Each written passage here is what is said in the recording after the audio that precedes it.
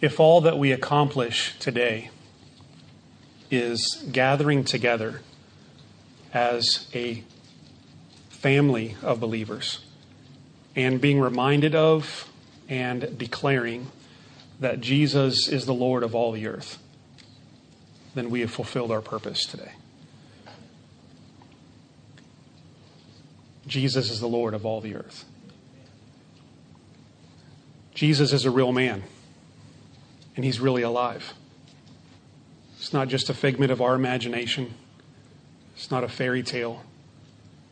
He's a real person who came and lived and was buried, rose again, and now is ascended to heaven, where he lives forevermore. One day he's coming back. Right now he's on the throne in heaven. He is Lord over all the earth. Jesus said before he ascended, all authority in heaven and on earth has been given to me. Jesus is Lord. And we have come today to acknowledge that, to believe that, to confess that together as a congregation of believers. And the Apostle Paul wants us to be reminded of that in Romans chapter 10, that Jesus is the Lord, and that through faith in him, there is salvation. Through faith in Jesus, the risen Lord, there is salvation. If you get that one idea, then you've got the idea of the sermon today. Through faith in Jesus, the risen Lord, there is salvation. Apostle Paul writes in Romans chapter 10, verse 5, Moses writes this about the righteousness that is by the law. The person who does these things will live by them. But the righteousness that is by faith says, do not say in your heart, who will ascend into heaven? That is, to bring Christ down. Or who will descend into the deep? That is, to bring Christ up from the dead. But what does it say? The word is near you. It is in your mouth and in your heart. That is the message concerning faith that we proclaim. If you declare with your mouth Jesus is Lord and believe in your heart that God raised him from the dead, you will be saved. For it is with your heart that you believe and are justified, and it is with your mouth that you profess your faith and are saved. As Scripture says, anyone who believes in him will never be put to shame. For there's no difference between Jew and Gentile. The same Lord is Lord of all, and richly blesses all who call on him. For everyone who calls on the name of the Lord will be saved. Let's pray together.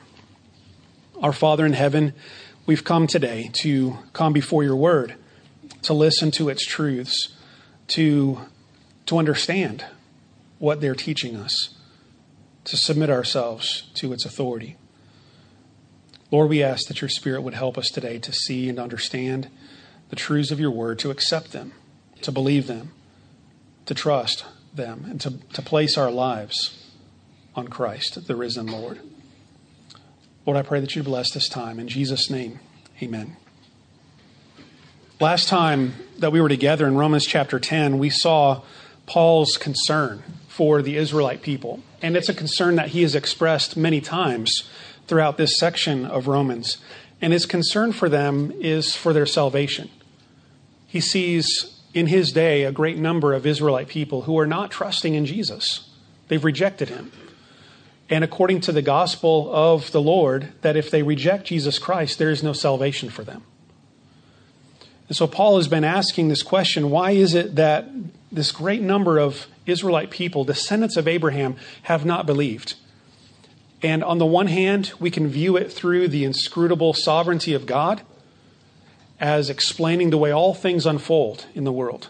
That God has purposes that we cannot fully grasp, fully understand, but that fully fit with the sovereignty of the Lord over his world. But now he's also looking at it through the lens of the human response to the message of the gospel. And from the human side of things, from looking at it through a human lens, the Israelite people are not going to be saved because they've not believed the message.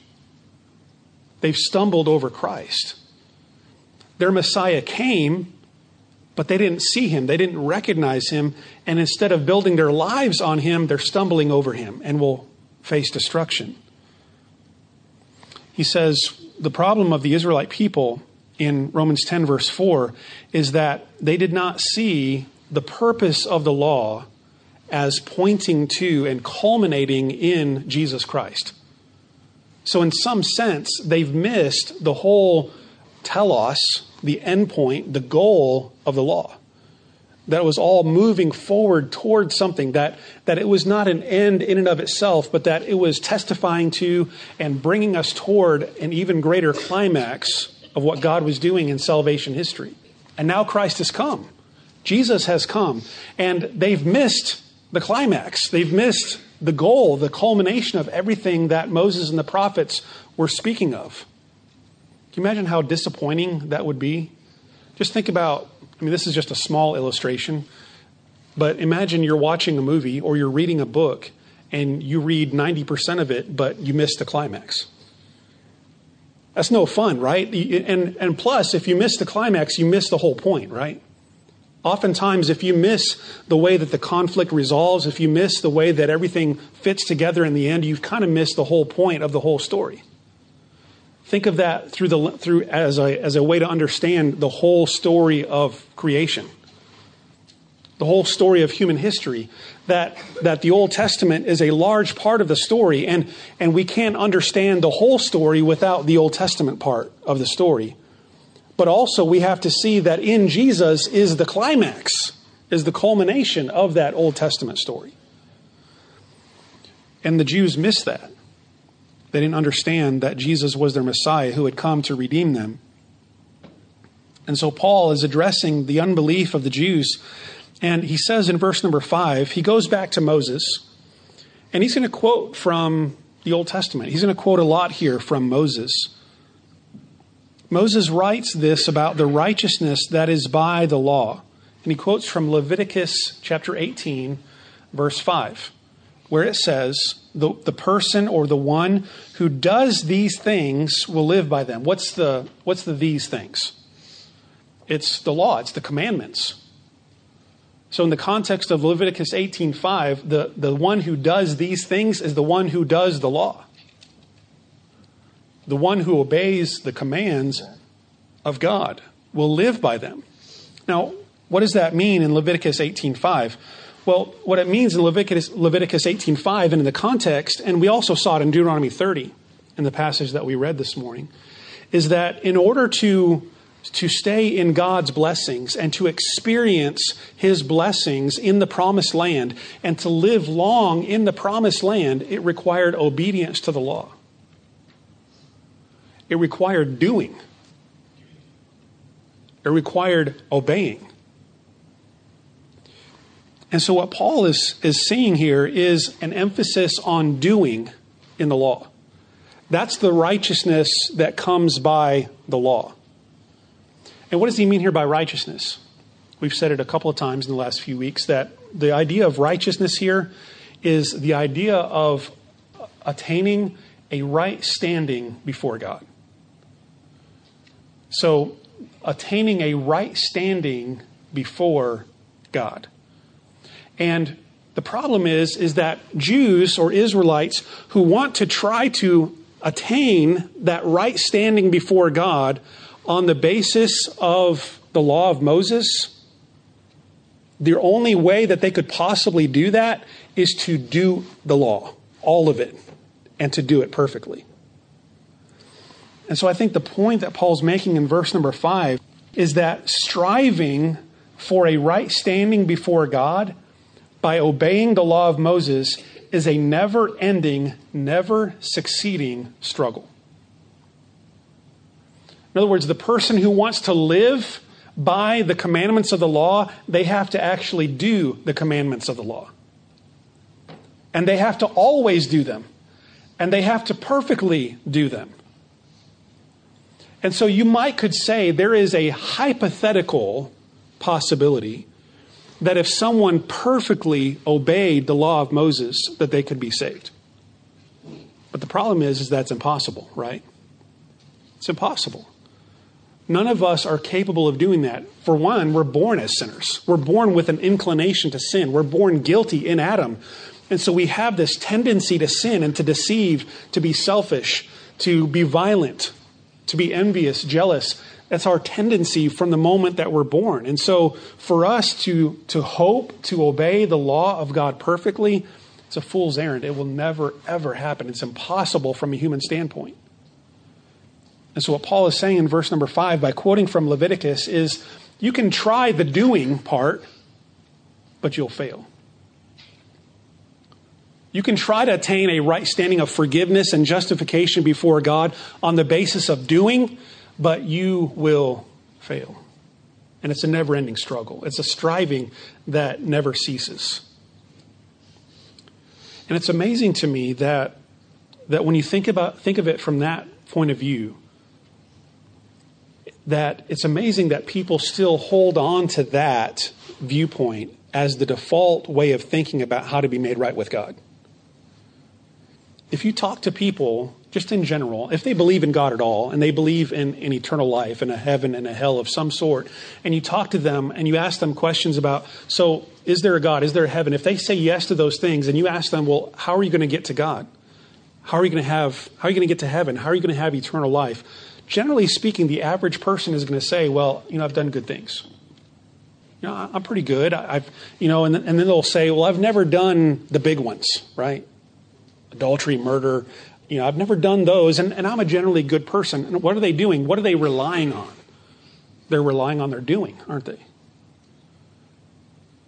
And for some reason, they want to rely on their doing to earn eternal life.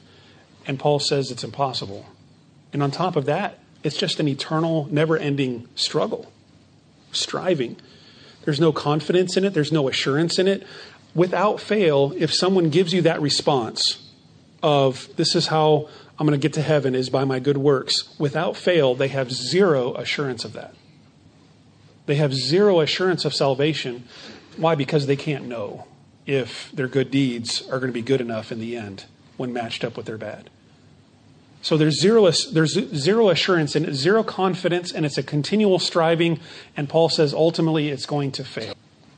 Righteousness, trying to attain a right standing before God by obeying the law of Moses, it's a never-ending, never succeeding struggle.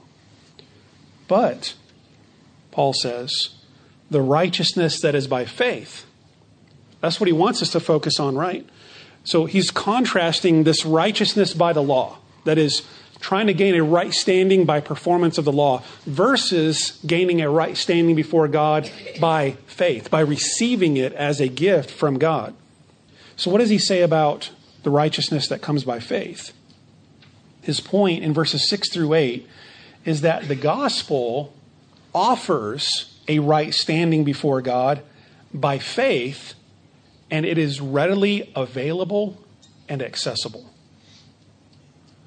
It is readily available and accessible, and we could even add to that, understandable. It's right there. And so as opposed to the never-ending striving and struggle and failing of achieving righteousness by the performance of the law, in contrast to that is the nearness and the availability and the accessibility of faith in the gospel. So he says in verse number 6, but the righteousness that is by faith says, and here he's quoting from the Old Testament again, and here he's quoting from Deuteronomy 9, this little short statement, do not say in your heart. It's a very short statement, but it is a direct quotation from Deuteronomy 9. And it's significant because he grabs this little phrase from Deuteronomy 9, do not say in your heart, but it's interesting because of the surrounding context of Deuteronomy 9. In Deuteronomy 9, in the surrounding context, Moses says to the people of Israel, do not say in your heart that it was because of our righteousness that the Lord is causing us to inherit this land. That fits perfectly with what he's doing in Romans 10, isn't it?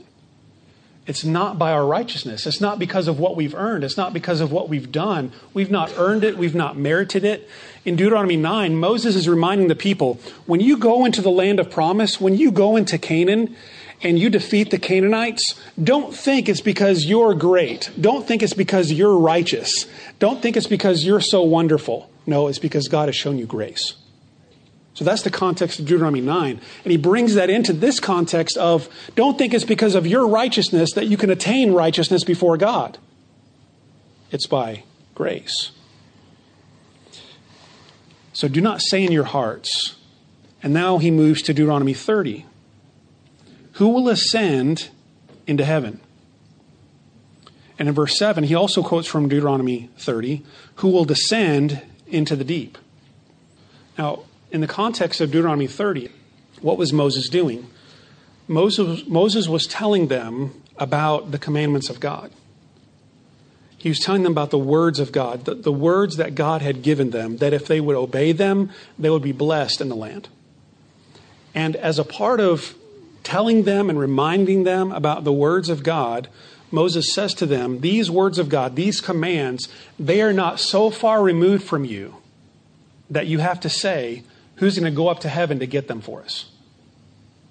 Or who's going to go into the deepest sea to bring them out for us? No, they're near. They're in your heart and in your mouth. So in other words, in Deuteronomy 30, what Moses is saying is, these laws of God, they're right here. You don't have to go and search them out. You don't have to go find them. You don't have to go to the highest heaven and bring them down. You don't have to go to the deepest sea and bring them up. God's word has come to you from God to you. So in Deuteronomy 30, Moses is emphasizing the condescension, the grace of God in giving them, bringing to them his law. And that if they will obey it, they will be blessed. Now, what Paul is doing in Romans 10 is he is focusing on that gracious aspect of God in giving and making accessible and bringing near the word. But in Deuteronomy 30, it was the law.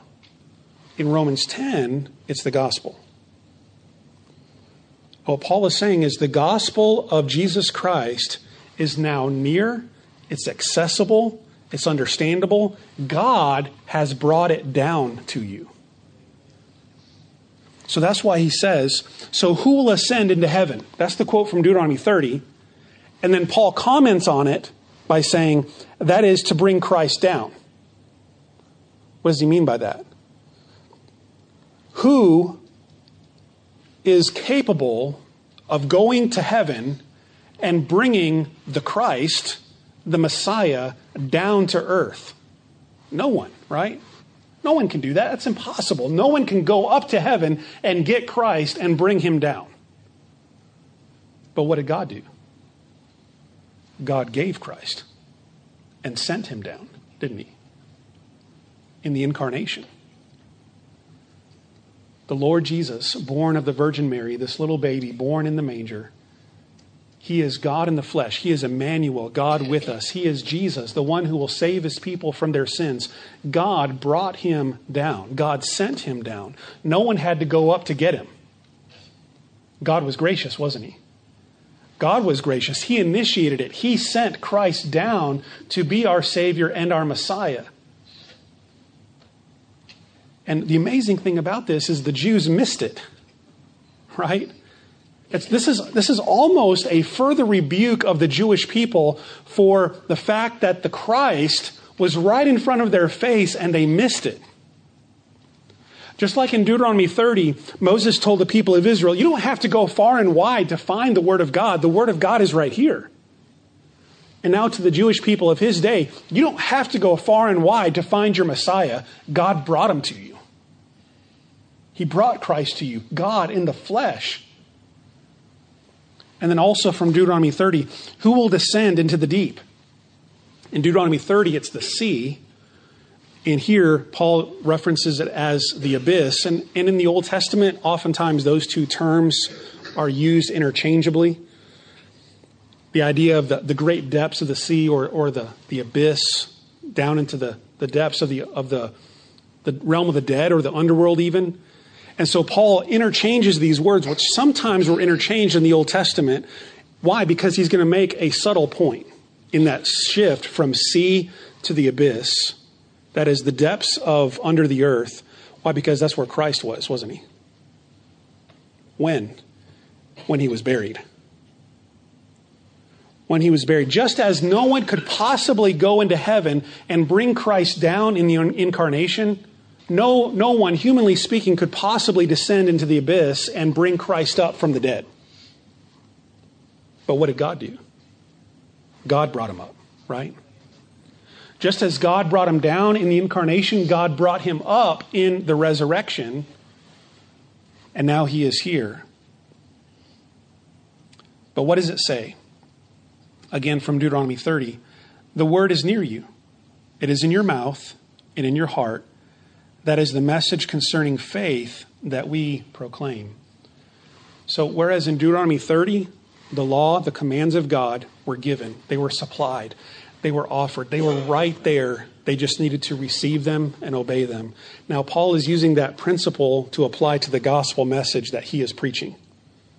The gospel message of Christ.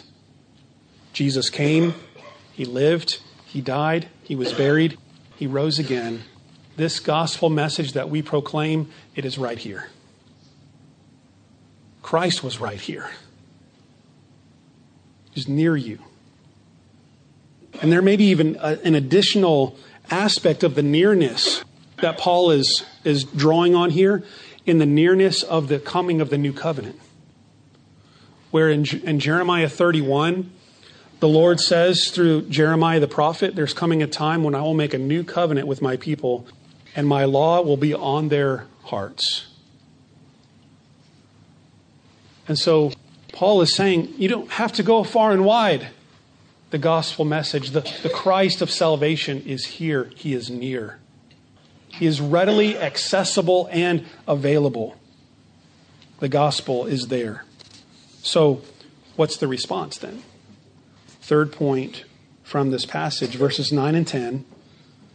The proper response to the gospel message, which results in salvation, is a full trust in and acknowledgement of the Lordship of the risen Christ. The proper response to the gospel message, which results in salvation, is not performance, but trust. Not doing, but believing. The proper response to the gospel message is full trust in and acknowledgement of the Lordship of the risen Christ, and it results in salvation. He says in verse 9 and 10, if you declare with your mouth, Jesus is Lord, and believe in your heart that God raised him from the dead, you will be what? Saved. Saved. And then in verse 10, he says, for it is with your heart that you believe and are justified, and it is with your mouth that you profess your faith and are saved. I want to focus on verse 10 just for a moment, and then look at 9 and 10 together, see what Paul is saying here. It's interesting, sometimes bad interpretation of Scripture happens because passages are really complex. So, for example, there are some complex things going on in Romans 9, right?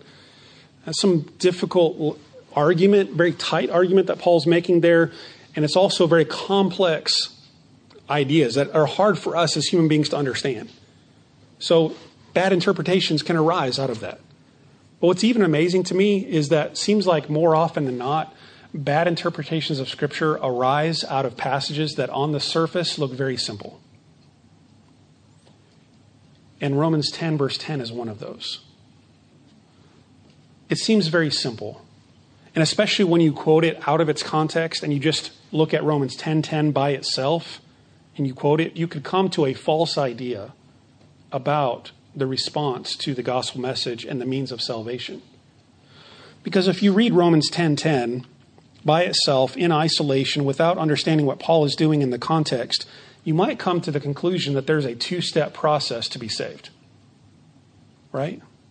I mean, on the surface, that's what it seems like. Step 1, you believe in your heart, you're justified. Step 2, you confess verbally with your mouth, and then you're saved. So on the surface, it seems like a quite simple understanding, but it's really bad theology. Because what Paul is teaching here is not a two-step process to salvation. It's one. It's faith. And so out of a misunderstanding of verse 10, you can get all kinds of distortions, like you have to pray a prayer to be saved. You have to say a prayer. You have to verbalize a prayer to be saved. Or you have to make a confession of faith, perhaps in baptism, publicly, to be saved.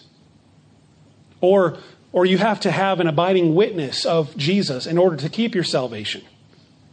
You have to keep confessing that Jesus is Lord to be saved. All kinds of bad interpretations come out of this idea that there's a two-step process here, as if Paul is separating the belief of the heart and the confession of the mouth. And Paul is not separating them into two different activities. For him, they're one. And the proof of that is in verse 9. If you declare with your mouth and believe in your heart that God raised him from the dead, what's the result? You're saved. There's no two-step process here. There's not two different activities. The confession of the mouth is simply the fruit of what's going on in the heart. Also, we should not want to press Paul too hard here on the two separate aspects of heart and mouth, because there's a reason why he is employing heart and mouth here. It's because Moses did in Deuteronomy 30. The quote from Deuteronomy 30 is this: "The word is near you, it is in your mouth and in your heart." And in Deuteronomy 30, all that meant was the word of God is right here, it's with you. Not two different things was meant by it's in your heart and in your mouth. All Paul is doing is he is using those exact words from Deuteronomy 30, and he is rhetorically turning them into his purpose here for the gospel of salvation. He's not viewing here a two-step process. For him, confession is the outward expression of the inward belief. It is the belief that saves. And that's clear from all of Romans, isn't it? It's the belief that saves. By the way, I would take the passages in Scripture, like, for example, Acts 2:38, where it says, believe and be baptized for the remission of sins. I understand it the same way, that baptism is not a second step or a verifying step of salvation. Baptism is simply an outward expression of the faith that saves. Same thing here with confession. Confession is not a requirement in order to be saved. Confession is the natural response, the fruit of belief, which saves. So the gospel message, it's right there. It's near you. So the proper response to it is faith. It's belief. Not doing, not performing, but trust, faith. And who is it that you're trusting? And it is a who, isn't it? It's a who. It's a person. So it's not just that you're acknowledging a statement. You're acknowledging a person. You're trusting a person. Who is that person? It is Jesus. He identifies him by name. It is Jesus of Nazareth. This person that you rejected, that you nailed to a cross, that you said was a fraud, he is the Messiah. He was your Savior. He was your Messiah, and you missed him. And on top of that, now he is Lord. What does Lord mean? Lord is master, right? Lord is master. Lord is king. Lord is ruler. Lord is sovereign over all. But I think Paul means even more than that here, because of his quote from Joel chapter 3 in verse number 13. For everyone who calls on the name of the Lord will be saved. That's a quote from the book of Joel. Now here's what's interesting. Who is being referred to in Joel when it says everyone who calls on the name of the Lord shall be saved? It's Yahweh, right? It's Yahweh. It's the Lord. It's the God of the universe. It's the God of Abraham, Isaac, and Jacob. So when Paul says here, Jesus is Lord, he's not just saying he's master, he's king, he's ruler, he's sovereign. He is saying he is God. He is Yahweh. He is the only God. And in order to be saved, you must see him as God and Savior. Faith in Jesus, the risen Lord. And the last thing that Paul emphasizes in this passage is that this gospel message, this salvation, is for everybody. It's for everyone, regardless of race, social class, ethnicity, who you are, where you've come from, how morally upright or worthy you are. This gospel message of faith in Jesus Christ is for everyone. As Scripture says, anyone who believes in him will never be put to shame. That's a quote from Isaiah 28. Anyone. The emphasis is on anyone. The one who trusts, the one who believes, will never be put to shame. And the idea there is shame and judgment. Shame and disgrace by being judged. And the one who believes in Jesus will never be judged. Will never face the shame of judgment. For there is no difference between Jew and Gentile. The same Lord is Lord over all, and richly blesses all who call on him. And then he quotes from Joel, everyone who calls on the name of the Lord will be saved. And this goes back to emphasizing one of Paul's overriding themes throughout the whole book of Romans is, it doesn't matter if you're a Gentile. It doesn't matter if you're a Jew. It doesn't matter if you can claim Abraham as your father or not. There is one salvation, right? There's one salvation, and it is through Jesus Christ. So today, the way that we would seek to apply this message, I think, is fairly straightforward. And that is the gospel of salvation is for everyone, regardless of what nation you come from, regardless of what color of skin you have, regardless of what language you speak, regardless of whether you're rich or poor, male or female, whether you are a good person or a bad person, the way that society would define it. Doesn't matter how morally worthy you are, this message of salvation is for everyone. And anyone who calls on the name of the Lord in faith is saved. Anyone. And the other main theme of this passage is it's faith, not performance. It's believing, not doing. And so the main idea of this text is this. You can never hope to achieve a right standing with God on the basis of your own good works. You can never hope to achieve a right standing with God on the basis of your own good works. So stop striving and start trusting in the risen Lord Jesus Christ, and you will be saved, regardless of who you are or where you're from. Isn't that an incredible message? Why would you want to seek anything else? After hearing this message of the gospel of Christ, why would you want to go back and say, no, I really want to do it myself? I really think it depends on me. It really depends on how good I am and if I do good works or give to charity. Why would you want to fall back on that when you have this free, gracious gift of Christ from God? God sent Christ down to us. We didn't have to go up to get him. God brought Christ up from the grave. We didn't have to go into the depths to get him. Here is Christ, right here. Believe and be saved. Let's bow together in prayer. Our Father God, when we really stop and meditate on the gospel, the message of faith in Jesus Christ unto salvation, it is truly humbling. It's humbling, Lord, because we know that there's nothing that we could ever do to hope to earn it. All our striving would be losing. It's only one way to you, Father, and that is through your Son, Jesus.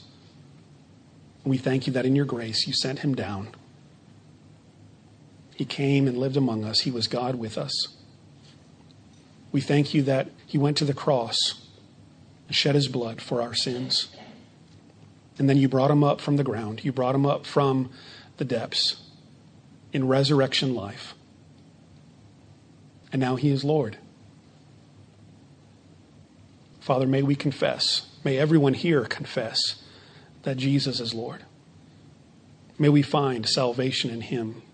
I pray that everyone in this room will find salvation in Jesus through faith in his name.